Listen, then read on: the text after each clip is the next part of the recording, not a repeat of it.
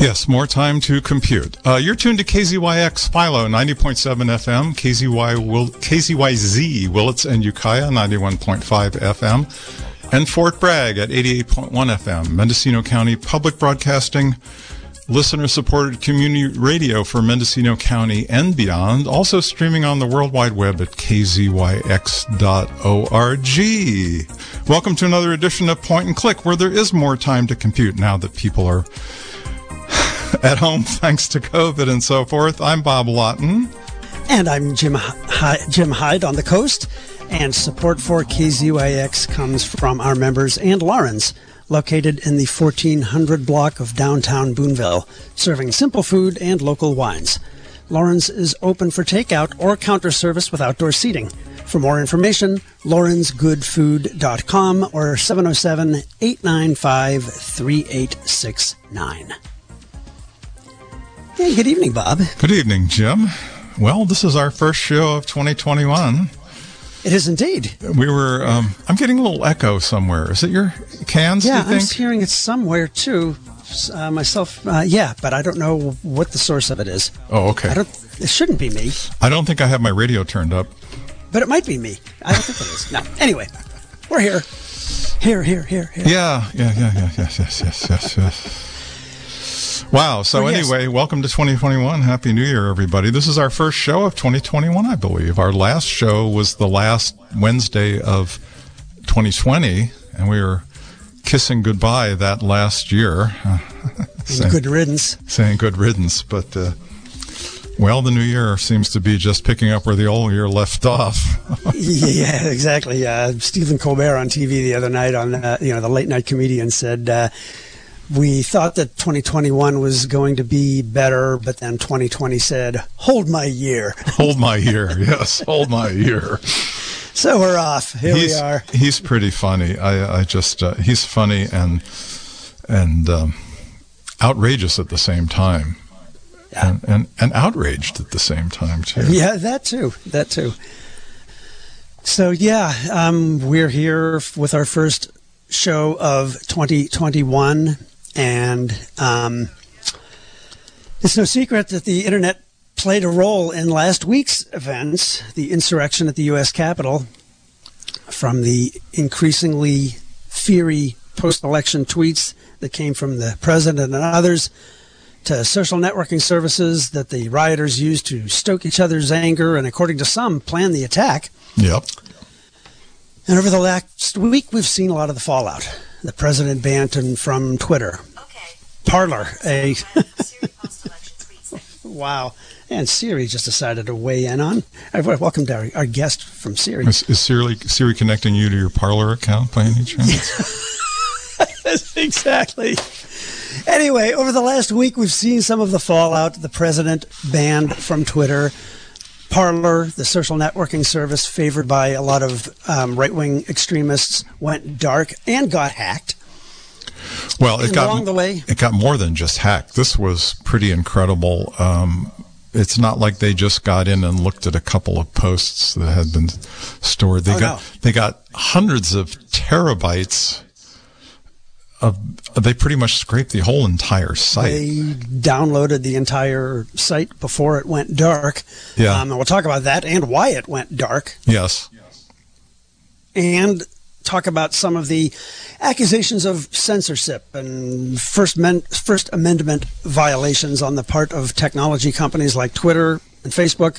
We'll talk about all of that stuff and more tonight. But first, we have our tip of the week. I'll get that out. Yeah. First, we have our tip of the week segment. Toby's tip of the week. In our tip of the week segment, we're joined by Toby Molina from the Point and Click Research Desk. In each show, she brings us a cool tip relating to the web or the internet or the devices that a lot of us carry with us. And I think she's going to talk about the latter today. Toby, welcome. And what do you got this week? Hello, gentlemen. What I'm going to talk about today is disabling in-app rating requests on your smart devices. Certain apps on your smart devices, your phones, your iPad, whatever, are very needy and are constantly asking you how you like them or to rate them on the app or Play Store. We like to call it nagware. Are you happy with me? If so, say so. Precisely. And there's certain apps that throw that request up frequently. It's really annoying, particularly if it's an app you're using for productivity.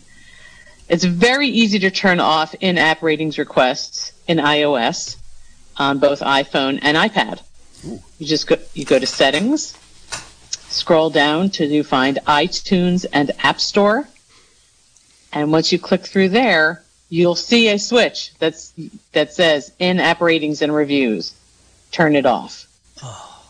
And with that disabled, you'll no longer be interrupted by any app bugging you to leave a review for them on the App Store. Fantastic. It's slightly more complicated for Android. Some apps offer an option where we can choose to never review the app, but most of them have only two options in the pop-up. Either choose yes and then review or rate the app right away, or there's another one that says remind me later. This will make the pop-up come up next time when you open the app. And there's actually a simple hack for avoiding those pop-ups. When the pop-up comes up for the first time and asks for you to review, just click yes. Next, you'll be redirected to the Play Store. Press the back button on your smartphone or tablet and close the Play Store. The point behind doing this is the Play Store doesn't tell the app whether you've reviewed or rated it or not.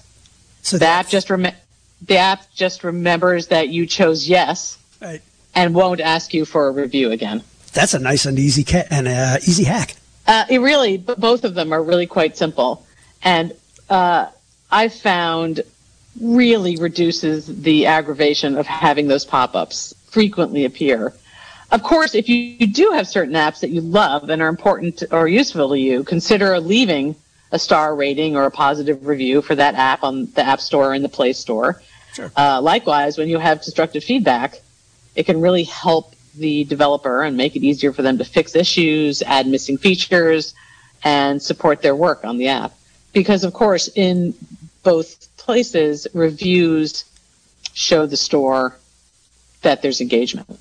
Sure. Right. Which is one reason why they're always nagging you to do it, because if you get a lot of reviews for your app, and hopefully they're positive ones, then more people are likely to see that app when they search for an app on, I need an app on, dog training or whatever it might be. Precisely. Yeah. So on the iPhone, very simple. You go to Settings, go to iTunes and App Store, turn off the switch for in-app ratings and reviews. A little more complicated on Android. You're basically fooling the app into thinking you've reviewed it.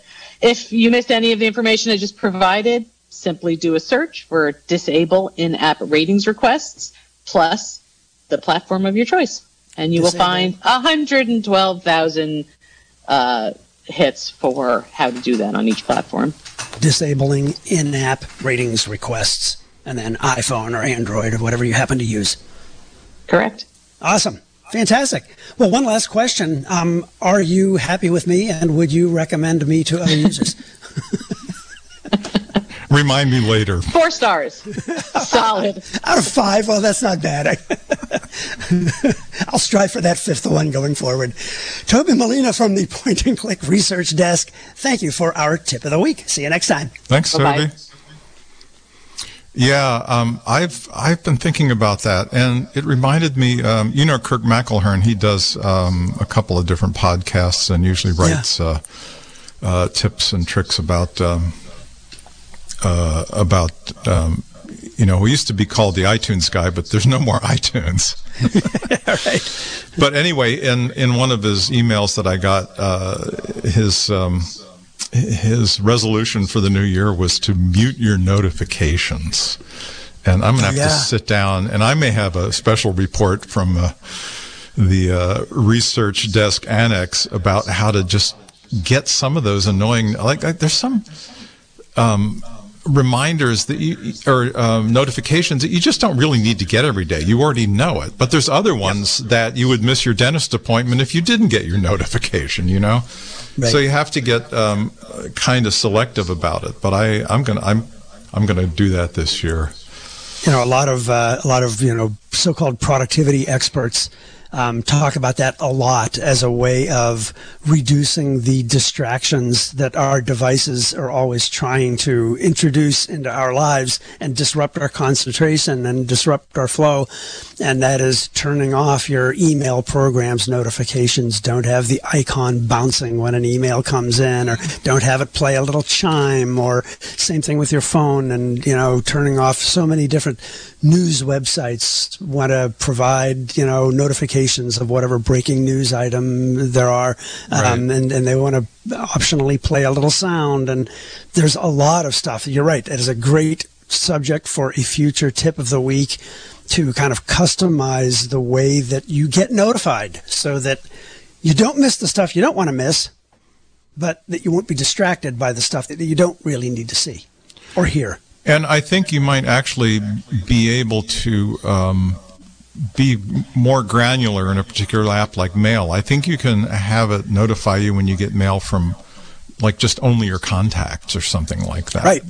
Right. And VIPs, you can designate a person as a VIP so that you only get notified when your boss or your spouse or some other VIP sends you an email or a message. So you're right. There's a lot of, and the same thing with the do not disturb settings that the phones have, where normally I think they're set up to do, the iPhone anyway is like between 11 p.m. and 7 a.m. It won't make any beeps, blonks, or bongs when a call comes in or a message comes in. But you can override that. You don't want to miss an important call from a family member that might be an emergency in the middle of the night or something. You can turn that, you can customize that too, so that that call will go through, or that text message will go through. Those would be good. But anyway, my New Year's resolution is to get control of my notifications, because now they come up on my Apple Watch too, and that can really be distracting, Your wrist is always vibrating. Yeah, it's just going back and forth, and usually it's something, I don't know, like remember to fill the bird feeder or something like that, and it's Exactly. It's in the middle of when I'm on a phone call or something, and I don't need to hear it right then, Yeah, exactly. Crazy. Yeah, customizing notifications, that's a good one. We'll get that one on the editorial calendar here at Point and Click Radio. Exactly. Well, you before we went to Toby's report on app nagware, you were talking about Parler. Yeah, and in general, the past week, it's been an eventful one, to say the least. And as is often the case these days, as we often cover on this show, there are angles to the internet and technology that swirl around these current events. Yeah. So we wanted to spend a little time today. We want to take some calls in the second half of the show too. So if you've got a nagging computer question or a nagging app that you want to run by us. I have a nagging apology to make, because I managed to cut us off the air at 10 minutes to the hour on our last show back in 2020 on December 30th, I think it was. I accidentally kicked a wire loose under the desk here in the new Ukiah studio. It's I call it they're sort of in beta version, and there's a lot of loose cables kind of swirling around under the desk as they refine their setup and everything. And at about in the home stretch, I took a home stretch hero and stuck my legs out under the desk, and clink, everything went off. And I valiantly tried to get us back on the air, but it was a lost cause. Well, we're here now. Yep. So. And we want to try to start out the show with unpacking a lot of the stuff that has happened over the last week from a technological, not so much from a political standpoint, but from a technological point. And really, a lot of that begins with Twitter. No president has used it as aggressively as Donald Trump has, and in the wake of his defeat in the November election, he used it a lot to allege that the election was rigged or that voting machines were compromised and things like that. As it looked more and more likely that the election results were going to be certified for Joe Biden, His tweets got increasingly fiery, with the hashtag and the slogan "Stop the Steal" becoming really popular. Then the January 6th rally was planned, the same day as Congress was meeting to officially certify the electoral votes that came in from each of the states. And Trump on Twitter was promoting the rally with tweets like, "Be there, we'll be wild." While all this was going on, the online crowd was getting increasingly agitated on Twitter, on Facebook, and on more obscure but still popular services like Parler.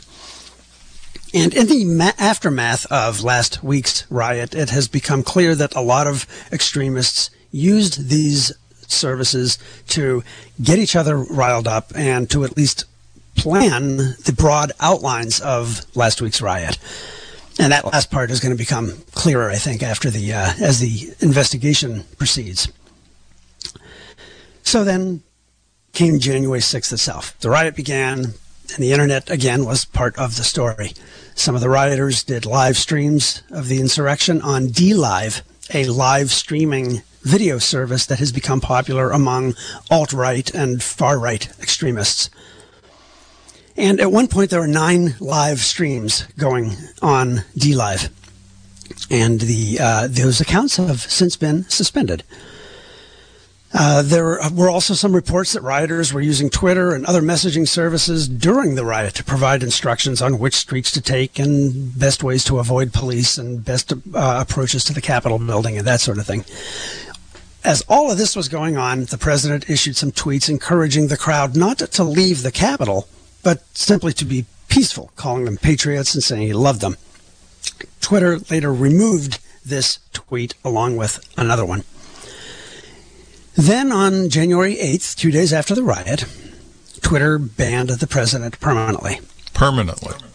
In describing its decision, Twitter wrote, quote, "We assessed the 2 tweets referenced above under our glorification of violence policy, which aims to prevent the glorification of violence that could inspire others to replicate violent acts, and determined that they were highly likely to encourage and inspire people to replicate the criminal acts that took place at the U.S. Capitol on January 6, 2021.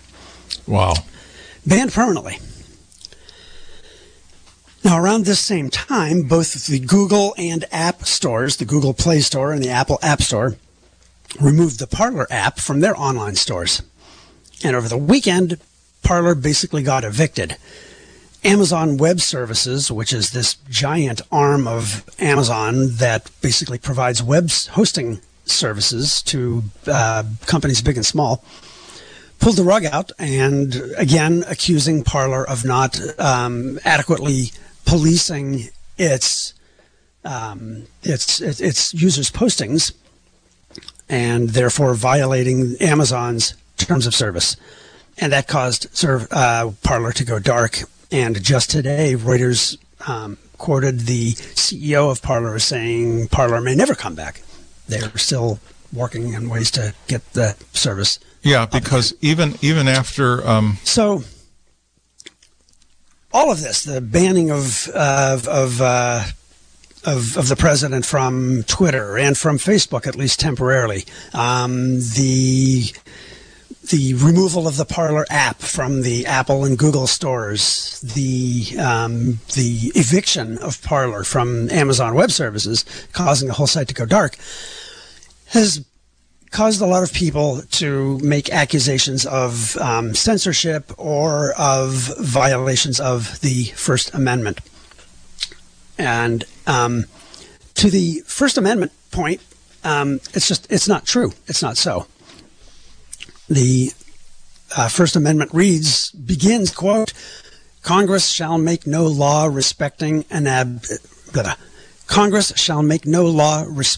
establishment of religion or prohibiting the free exercise thereof or abridging the freedom of speech or of the press. Yep. So Congress... So it refers to the government. The government can't right. ban a certain kind of speech or a certain religion. Private companies, though, that have terms of service that everyone agrees to when they sign up, all that text that you just scroll through and then click the agree button. They are free to do as they please with respect to the content that is posted on their services. So it's not a violation of First Amendment rights at all. No, Jim. Just like you can't walk into a restaurant without your shirt and without shoes and claim it's free. They're abridging your free speech when they throw you out. We reserve the right to refuse service to anyone. Mm-hmm. Yeah, and the thing is, a lot of these fine lines, people talk about things like free speech as if it's occurring in a vacuum. I've heard that phrase a lot this week. These things don't occur in a vacuum. When people are smashing in the windows of our sacred national capital, sacred to democracy and the reputation we hold in the world as a cradle of democracy, you can't talk about abridging somebody's right to free speech, especially if it's happening over a private enterprise like Twitter or even Parler. Exactly. I think a lot of those same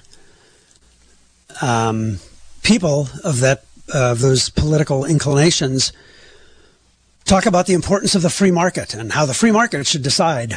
Government shouldn't decide. The free market should decide. Well, if the free market decides that you can't incite violence online using their services, and so you kind of in a way you can't have it both ways. That's true. One more thing about Parler that I just learned, since last week when the whole thing came up at the top of the news, is the company was founded by the same family, the father and daughter, the Mercers, who funded Cambridge Analytica. If that name happens, really? Yes, if that name happens to ring a bell, yeah, that whole company was lifted off the ground with an investment from the Mercers. Wow. And their idea was to be a less regulated form of Twitter. That was their intention from the beginning. Right. And they were. And to be sure, exactly. And to be sure, there are a lot of people on indeed, you would say the vast majority of the audience on the users of services like Parler. We're not saying this is the street you should go up to get the best access to the Capitol building, or inciting violence or encouraging violence against lawmakers, but certainly a measurable percentage, or enough that Amazon and Apple and Google were able to say and felt it justified in saying that you are not adequately policing the content on your server. You are allowing content that glorifies or encourages violent acts, and that is a violation of our terms of service, Apple's, Google's, and Amazon's, and therefore you are shut down. The app is gone, or the site itself, in Amazon's case, is gone. Yeah, and the other thing that you texted me about this, these so-called security researchers that went out and basically took all of Parler down to the bare metal, pretty much, and were able to get all the data off of the Amazon server somehow. I'm not sure how they accomplished it. It was through some weird back door through the registration thing. Some kind of security hole was opened up in the course of Parler being on the way to being shut down. And they were able to download something like 70 terabytes, basically all of Parler. But that includes so-called deleted messages and videos that had been removed. Because I guess when you delete your message or take down your video, there's still a copy stored in an archive, even though it's not available to the public. So I guess these researchers just took all this stuff and pulled it off. Yeah, exactly. And they're gradually going to be publishing it on the Internet Archive. You can bet that law enforcement agencies are going to be looking at it, because there are videos and photos taken with mobile devices, iPhones and Android devices that are therefore geotagged, that say, hey, this photo was taken at this time and at this exact location. Right. So it's called the EXIF data, and Parler didn't scrub it from the submissions. Right. Exactly. Yeah. That's going to be a really interesting tool and controversial, to be sure, tool that's going to be used in the post riot investigations. Another one is face recognition. There were, besides rioters taking and posting photos and videos, needless to say, the Capitol building has a lot of cameras in it pointed at those rooms. Yeah. And there were a lot of press photographers on the scene. So there have been a lot of photos, and a surprising number, the vast majority of rioters, well, what do you know, weren't wearing masks. So law enforcement agencies are employing, and in some cases even private individuals, kind of, cyber vigilantes, are using facial recognition software to attempt to match the faces to individuals for subsequent prosecution. Yeah, it's interesting. And what's also interesting is that, they were totally unprepared for this storming of the Capitol grounds. And B, apparently there were a lot of people who were fully employed who took time off from work to come to Washington to participate in this, some of whom apparently were in law enforcement or military or other types of security-related occupations. Yeah, all that scary stuff is going to be. But that's disturbing news. We're going to be learning more about that, I'm sure, as the days and weeks unfold, and it is disturbing indeed. Yeah, I just remember that thing they always used to tell us, like in grade school, don't do that. If you do that, we're going to have to spoil it for everybody, Exactly. Yeah, so I'm just thinking about the Patriot Act they passed after 9/11, which really spoiled it for everybody, not just terrorists, innocent citizens. People from certain targeted countries who were innocent of anything, who just wanted to travel internationally and couldn't get on an airplane. Right. Yeah. Right. And some of the aftermath of this, there was a couple of days ago, there was planned a pro-Trump rally at Twitter headquarters. In San Francisco, In San Francisco. But as it turns out, twice as many people, counter-protesters, appeared as pro-Trump protesters. And I'll share the specific numbers. One person turned up protesting for Twitter, and two people showed up. Oh, that's the twice as many? Yes, exactly. Yeah. And there were 30 cops on the scene. Well, that's an appropriate ratio. That's the kind of ratio perhaps there should have been at the Capitol on the 6th. And again, in this show, what we really wanted to do was just kind of lay out the internet and technological angles behind all of these recent events. Whatever side you happen to take and whatever stance you hopefully take, and hopefully it isn't one that involves any kind of violent insurrection, no matter what your leanings are. It's just really interesting and telling that, again, this technology, these devices we carry with us, these services that for better or worse we're connected to day and night, are playing such a big role in our lives these days. Yeah, they are. There's a lot of interesting facts behind all of this, and it's how it all sort of weaves its way into our contemporary society is just really fascinating. But this has been a historical month so far, in a lot of ways. I look forward to the next 11. Maybe a little less eventful. Yeah, I don't know. Yeah, I don't know if I'm optimistic. Well, but I do know that it's 7:30, and that you're listening to Point and Click Radio, the bi-weekly computer show here on KZYX and Philo, with Bob Lawton and Ukiah, and yours truly, Jim Hyde, on the coast. And we have spent the first half hour on our Tip of the Week segment with Toby Molina, as well as talking about the technological and internet angles behind the news of the past week, the riot at the Capitol and some of the aftermath thereof. And we're also over KZYZ Willits in Ukiah. That too. That too, yeah. We have a call coming in, so... Oh, cool. Somebody that knows the phone number, and we can go and bring up the callers. Hi, you're on the air. Let me turn off my my radio.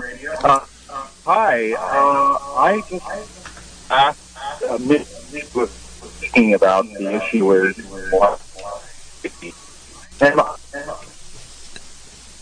on YouTube that surprisingly had a lot to say and kind of like some of the psychology behind it. And it was called In Search of a Flat Earth. And very interesting course, from the kind of the flat Earth movement and the discourse brings people to it, all the way through QAnon and what leads people out of what I call Trumpidity. And it was In Search of a Flat Earth on the fairly long time that it takes. You guys still there? Yeah, I was having a lot of trouble understanding you. Yeah, your connection's really, really bad for some reason. I don't think we understood you. The phone seems to be very blurry sounding. Oh, I'm sorry. I don't know if it's your cell connection or the internet misbehaving or what. What's that? It may be your cell connection, your cell reception, or... That's a good idea. Yeah, just give us a call back. Yeah, I'm still picking up an echo, and the caller was echoing too. So, do you think, Jim? Do you think if I put I'm going to put myself on mute on Zoom and see if that just cuts me out completely? Oh yeah, you should definitely do that. Yes, try that out. Okay, can you hear me now? Can you hear me? I can't hear you. Now I can't hear you. No, I think I think it's set up to if I mute, you can't hear me even coming over. Yeah. We're going to have to work on well, at least we're on the air, even if we are having technical difficulties. Hey, we're here. We're navigating the new normal just like everybody else. Absolutely. I'm going back to the phones. Hi, you're on the air. Hi, I don't know if you guys can hear me any better than before. That's better. Much better. Oh, okay. Sorry. My name is Paul. I'm from Ukiah. And actually, a technical issue that I've had recently when I've tried to call the radio station, I've gotten a message that that this number is not available to call up your cell provider. That's weird. And so anyway, so it's happened several times when I've tried to call the radio station, and you're in my speed dial, so it's the same number. And I called I did call my cell phone provider, and they said they tried the number and went, yeah, this is weird. We don't know what's going on. So anyway. Huh. Yep. Anyway, so what I was going to get back to was the great YouTube video that I saw, which is called In Search of a Flat Earth. Ooh. And just had some really interesting things to say about kind of on the spectrum of from flat eartherism all the way through QAnon and all the way to what's going on now. And just kind of this sort of, psychology of people's why this is occurring. And one of the very interesting thing was how the flat earther movement started by the algorithms for YouTube and what led people down some of these paths. Just fascinating. It's a long YouTube video, but it's well worth watching. In Search of a Flat Earth. In Search of a Flat Earth. That sounds really intriguing. Yeah, very intriguing and very wonderfully articulated. And I just want to give a shout out. I was never a big Schwarzenegger fan, but I really liked what he said on Twitter. Anyway, good luck, guys, and it's very may we live in interesting times. Well, we're getting our money's worth, that's for sure. Hopefully not too interesting. Thank you for that. Yeah. All right, you folks have a great evening, and sorry I don't have any more computer questions right now. I just discovered my PayPal account got hacked tonight, so I'm having to deal with that. Good luck with that.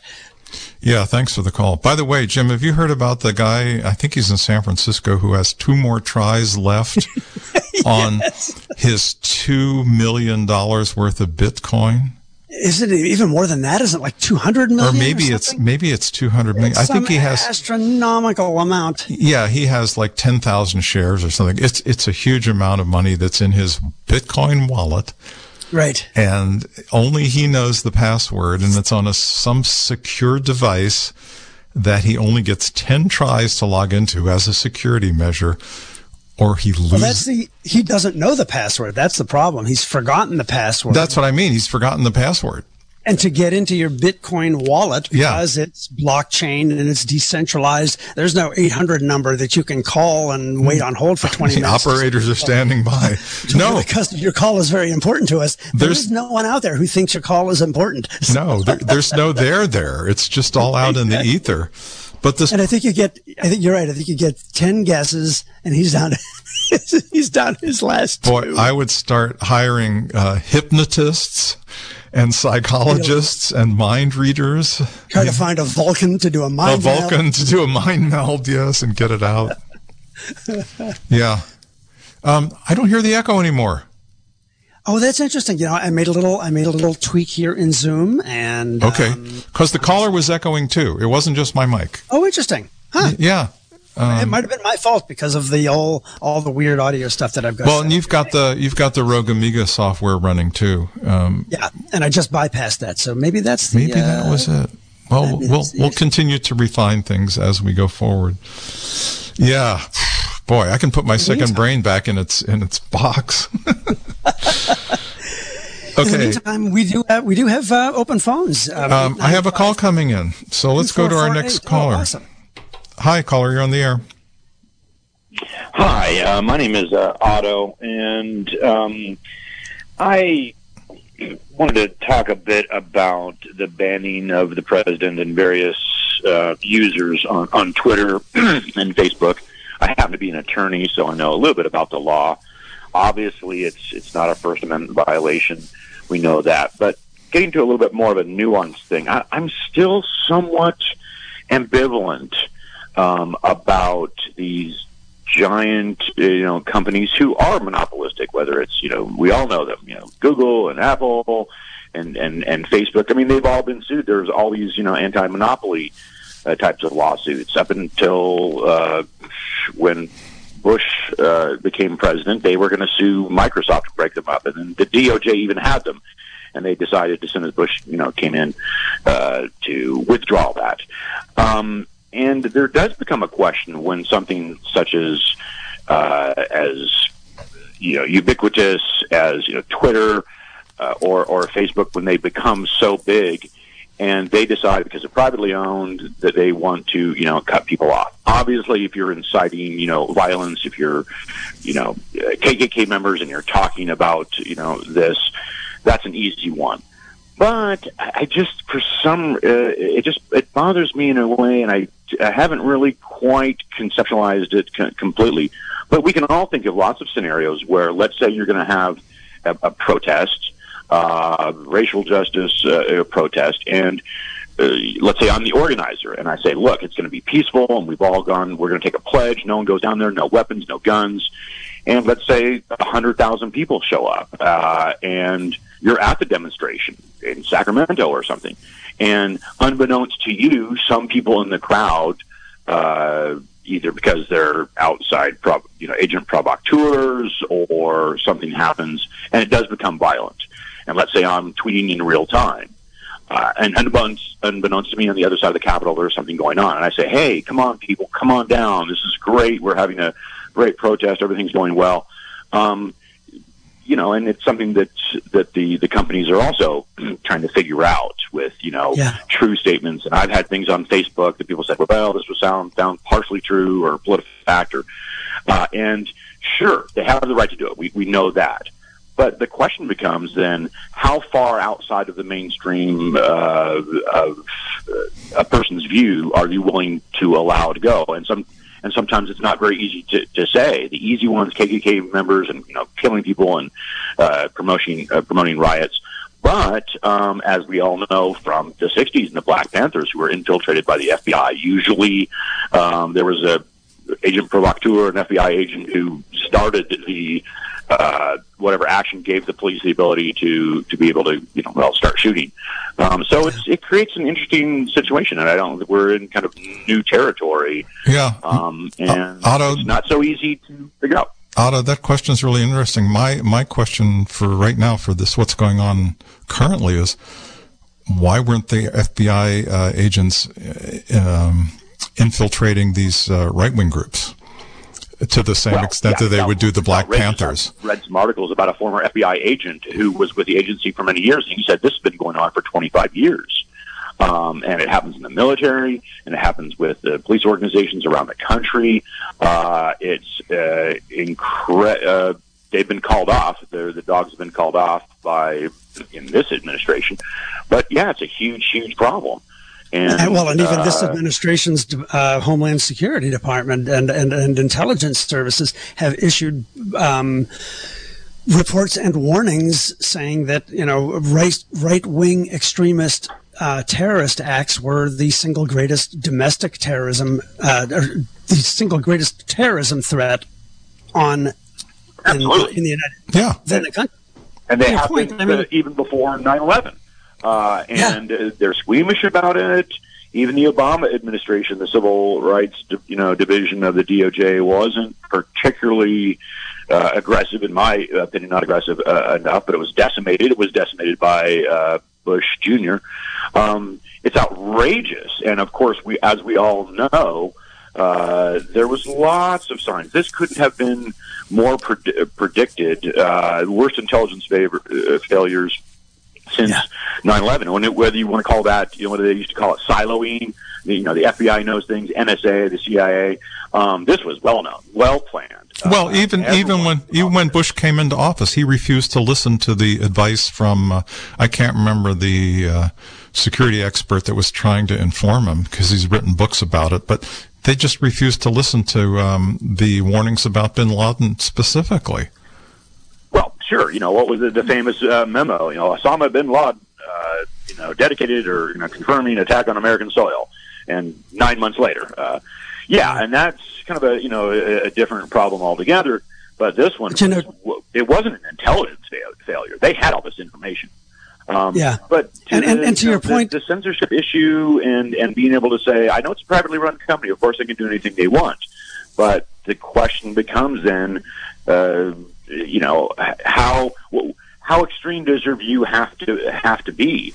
I mean, imagine someone like Malcolm X saying something like, we're going to go down to the demonstration and we're going to demand justice by any means necessary. Exactly. Now, I know. I'm well aware that quote is often taken, out of context. But again, it will be wild.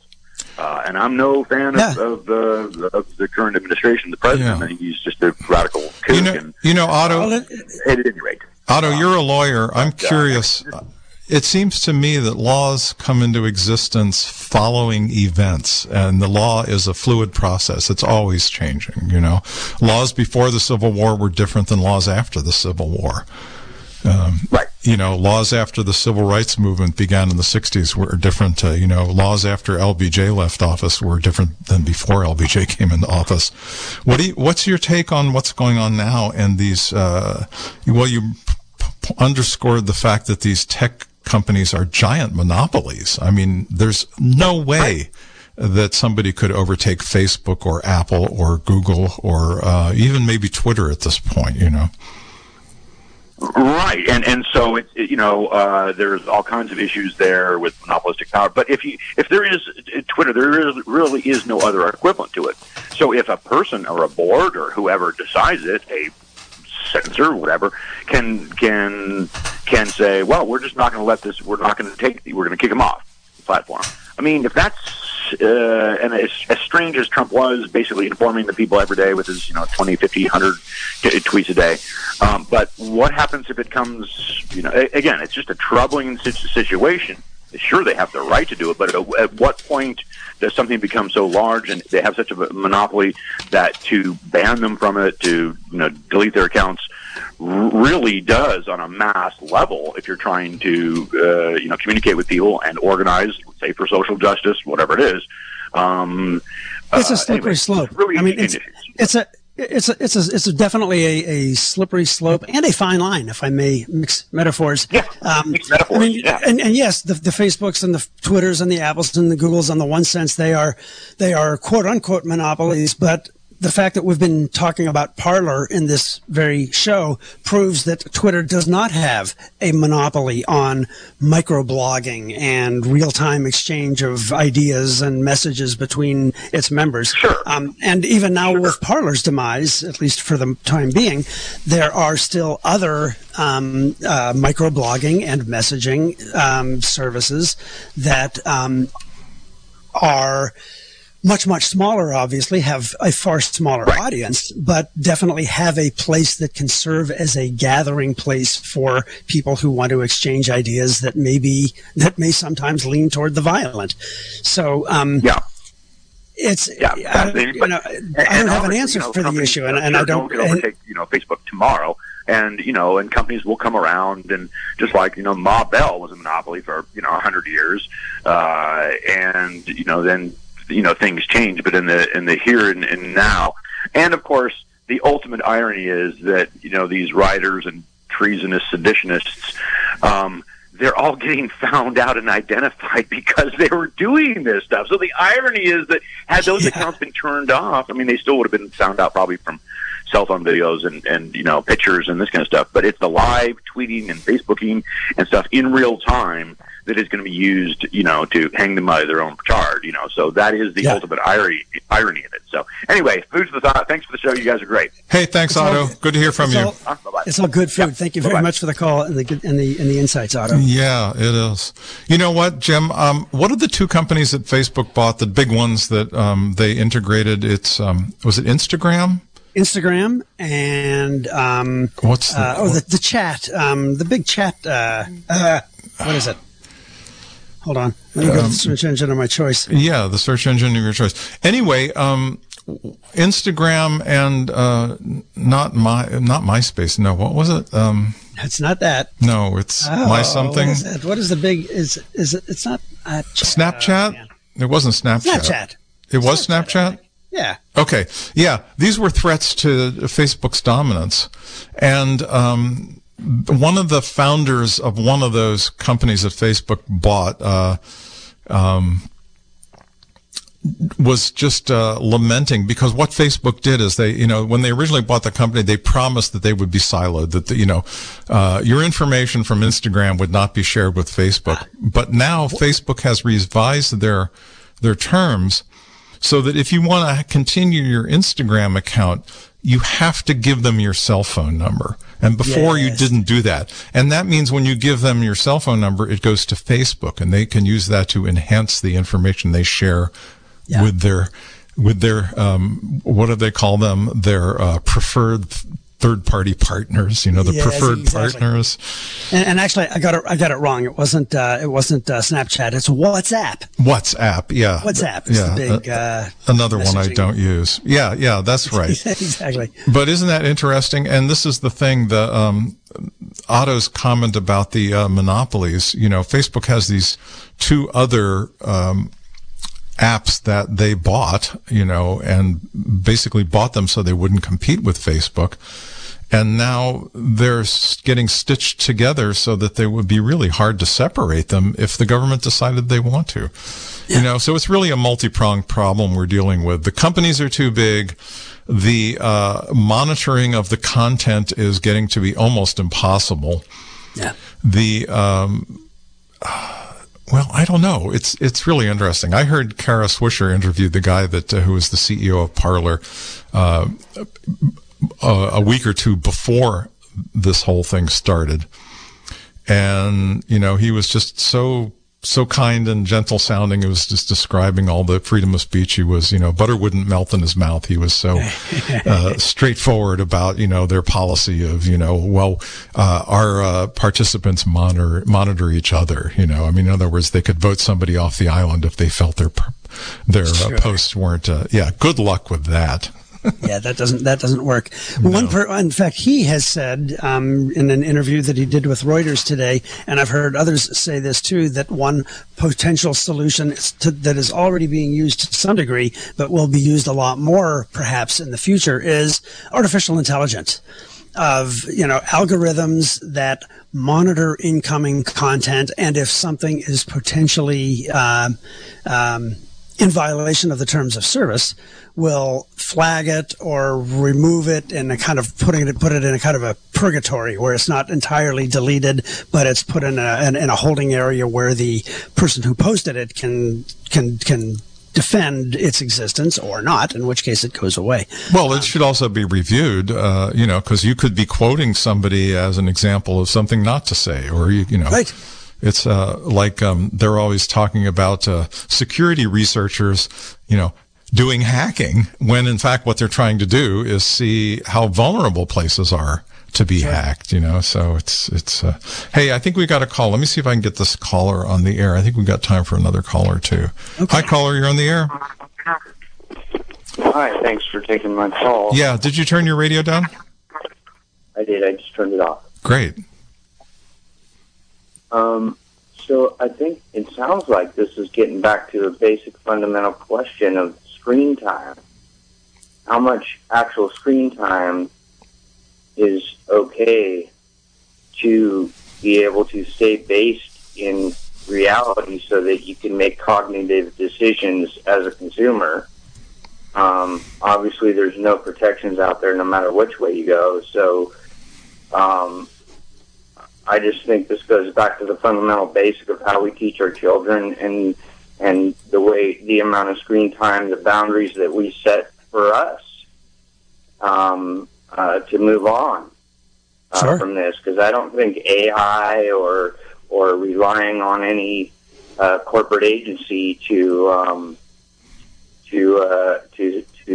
decide what's wrong or right is going to be good in a free and possibly free democratic society. I think it starts off with the basic fundamentals of screen time.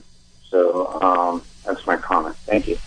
That's a good one. I don't disagree. And I think another big solution, which I don't anticipate is ever going to actually take place, is the de-siloing of news and information. We've become so kind of siloed and bifurcated where if you have one certain political leaning, you get all your news from sites that agree with your viewpoint. If you post on social networking sites like Facebook and Twitter, you tend to follow and agree with and like things from people who share similar viewpoints, whether you're left or right. And as a result, you don't hear opposing viewpoints, and you may hear nothing but a stream of untruths that you end up completely accepting, like the fact that, like the non-fact that voting machines were tampered, that, ballots were thrown into a river and things like that. So I think, or that they were sneaking in and replacing the parts inside the voting machines. Yes, exactly. So that, and there are a lot of people who believe that because the only news that they've heard is from sources that report that.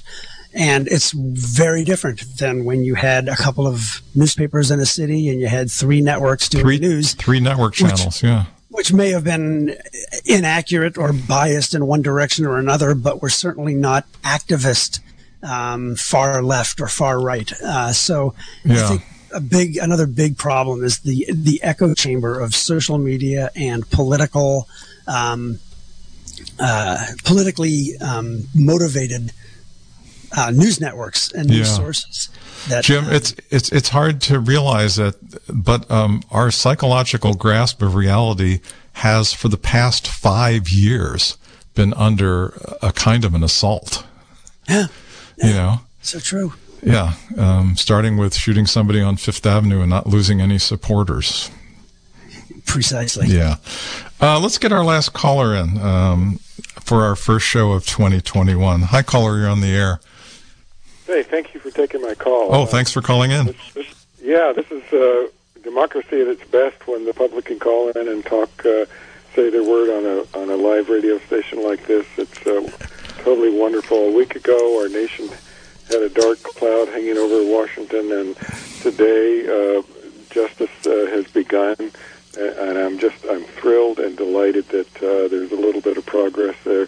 The current president, Donald Trump, I'm trying not to call him names, so I'm going to mention about his conduct and his behavior, and that is, it is the conduct of a liar, and it's the conduct of a cheat, and the conduct of a criminal, and I think that's how history will remember him.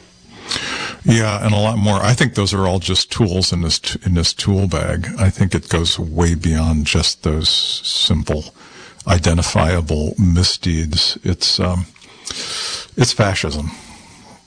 Well, you guys are great for allowing this topic to come up. Jim, I got to say, I hope you feel and are as healthy as you sound. You absolutely sound fantastic. Thank you.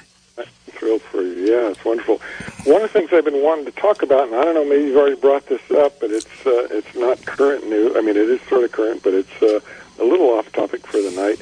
What are these satellite swarms? And I don't know if you've had a chance to really talk much about them. In the March 28th edition of Science News, they go into detail. And this has been, 10 months ago. I'd like to read just a couple of, one little list of people who are involved in it. I mean, the article goes into all kinds of details. I mean, they send these things up 60 at a time in the nose of a rocket. Starting with SpaceX, here is the details and somewhat speculation. SpaceX will be sending up to 42,000 of these little satellites. Are these the shoebox satellites, so-called? Yeah, for the Starlink. They're marketed as broadening the internet connection on the Earth. So that's SpaceX. OneWeb is 600 to 5,000. Amazon, and this was 10 months ago, Amazon was at 3,000. Link was several thousand. Facebook, thousands. Boeing, 1,300 to 3,000. Telesat, 300 to 500. Russia's space agency, Roscosmos, 640. And China's Aerospace Science and Technology Corporation, 156. It's going to be just say goodbye to the night sky as we know it. It's going to be streaking with these. There's a lot of controversy around these low Earth orbiting internet services that have some really great potential to bring the internet into even fast internet into areas like ours.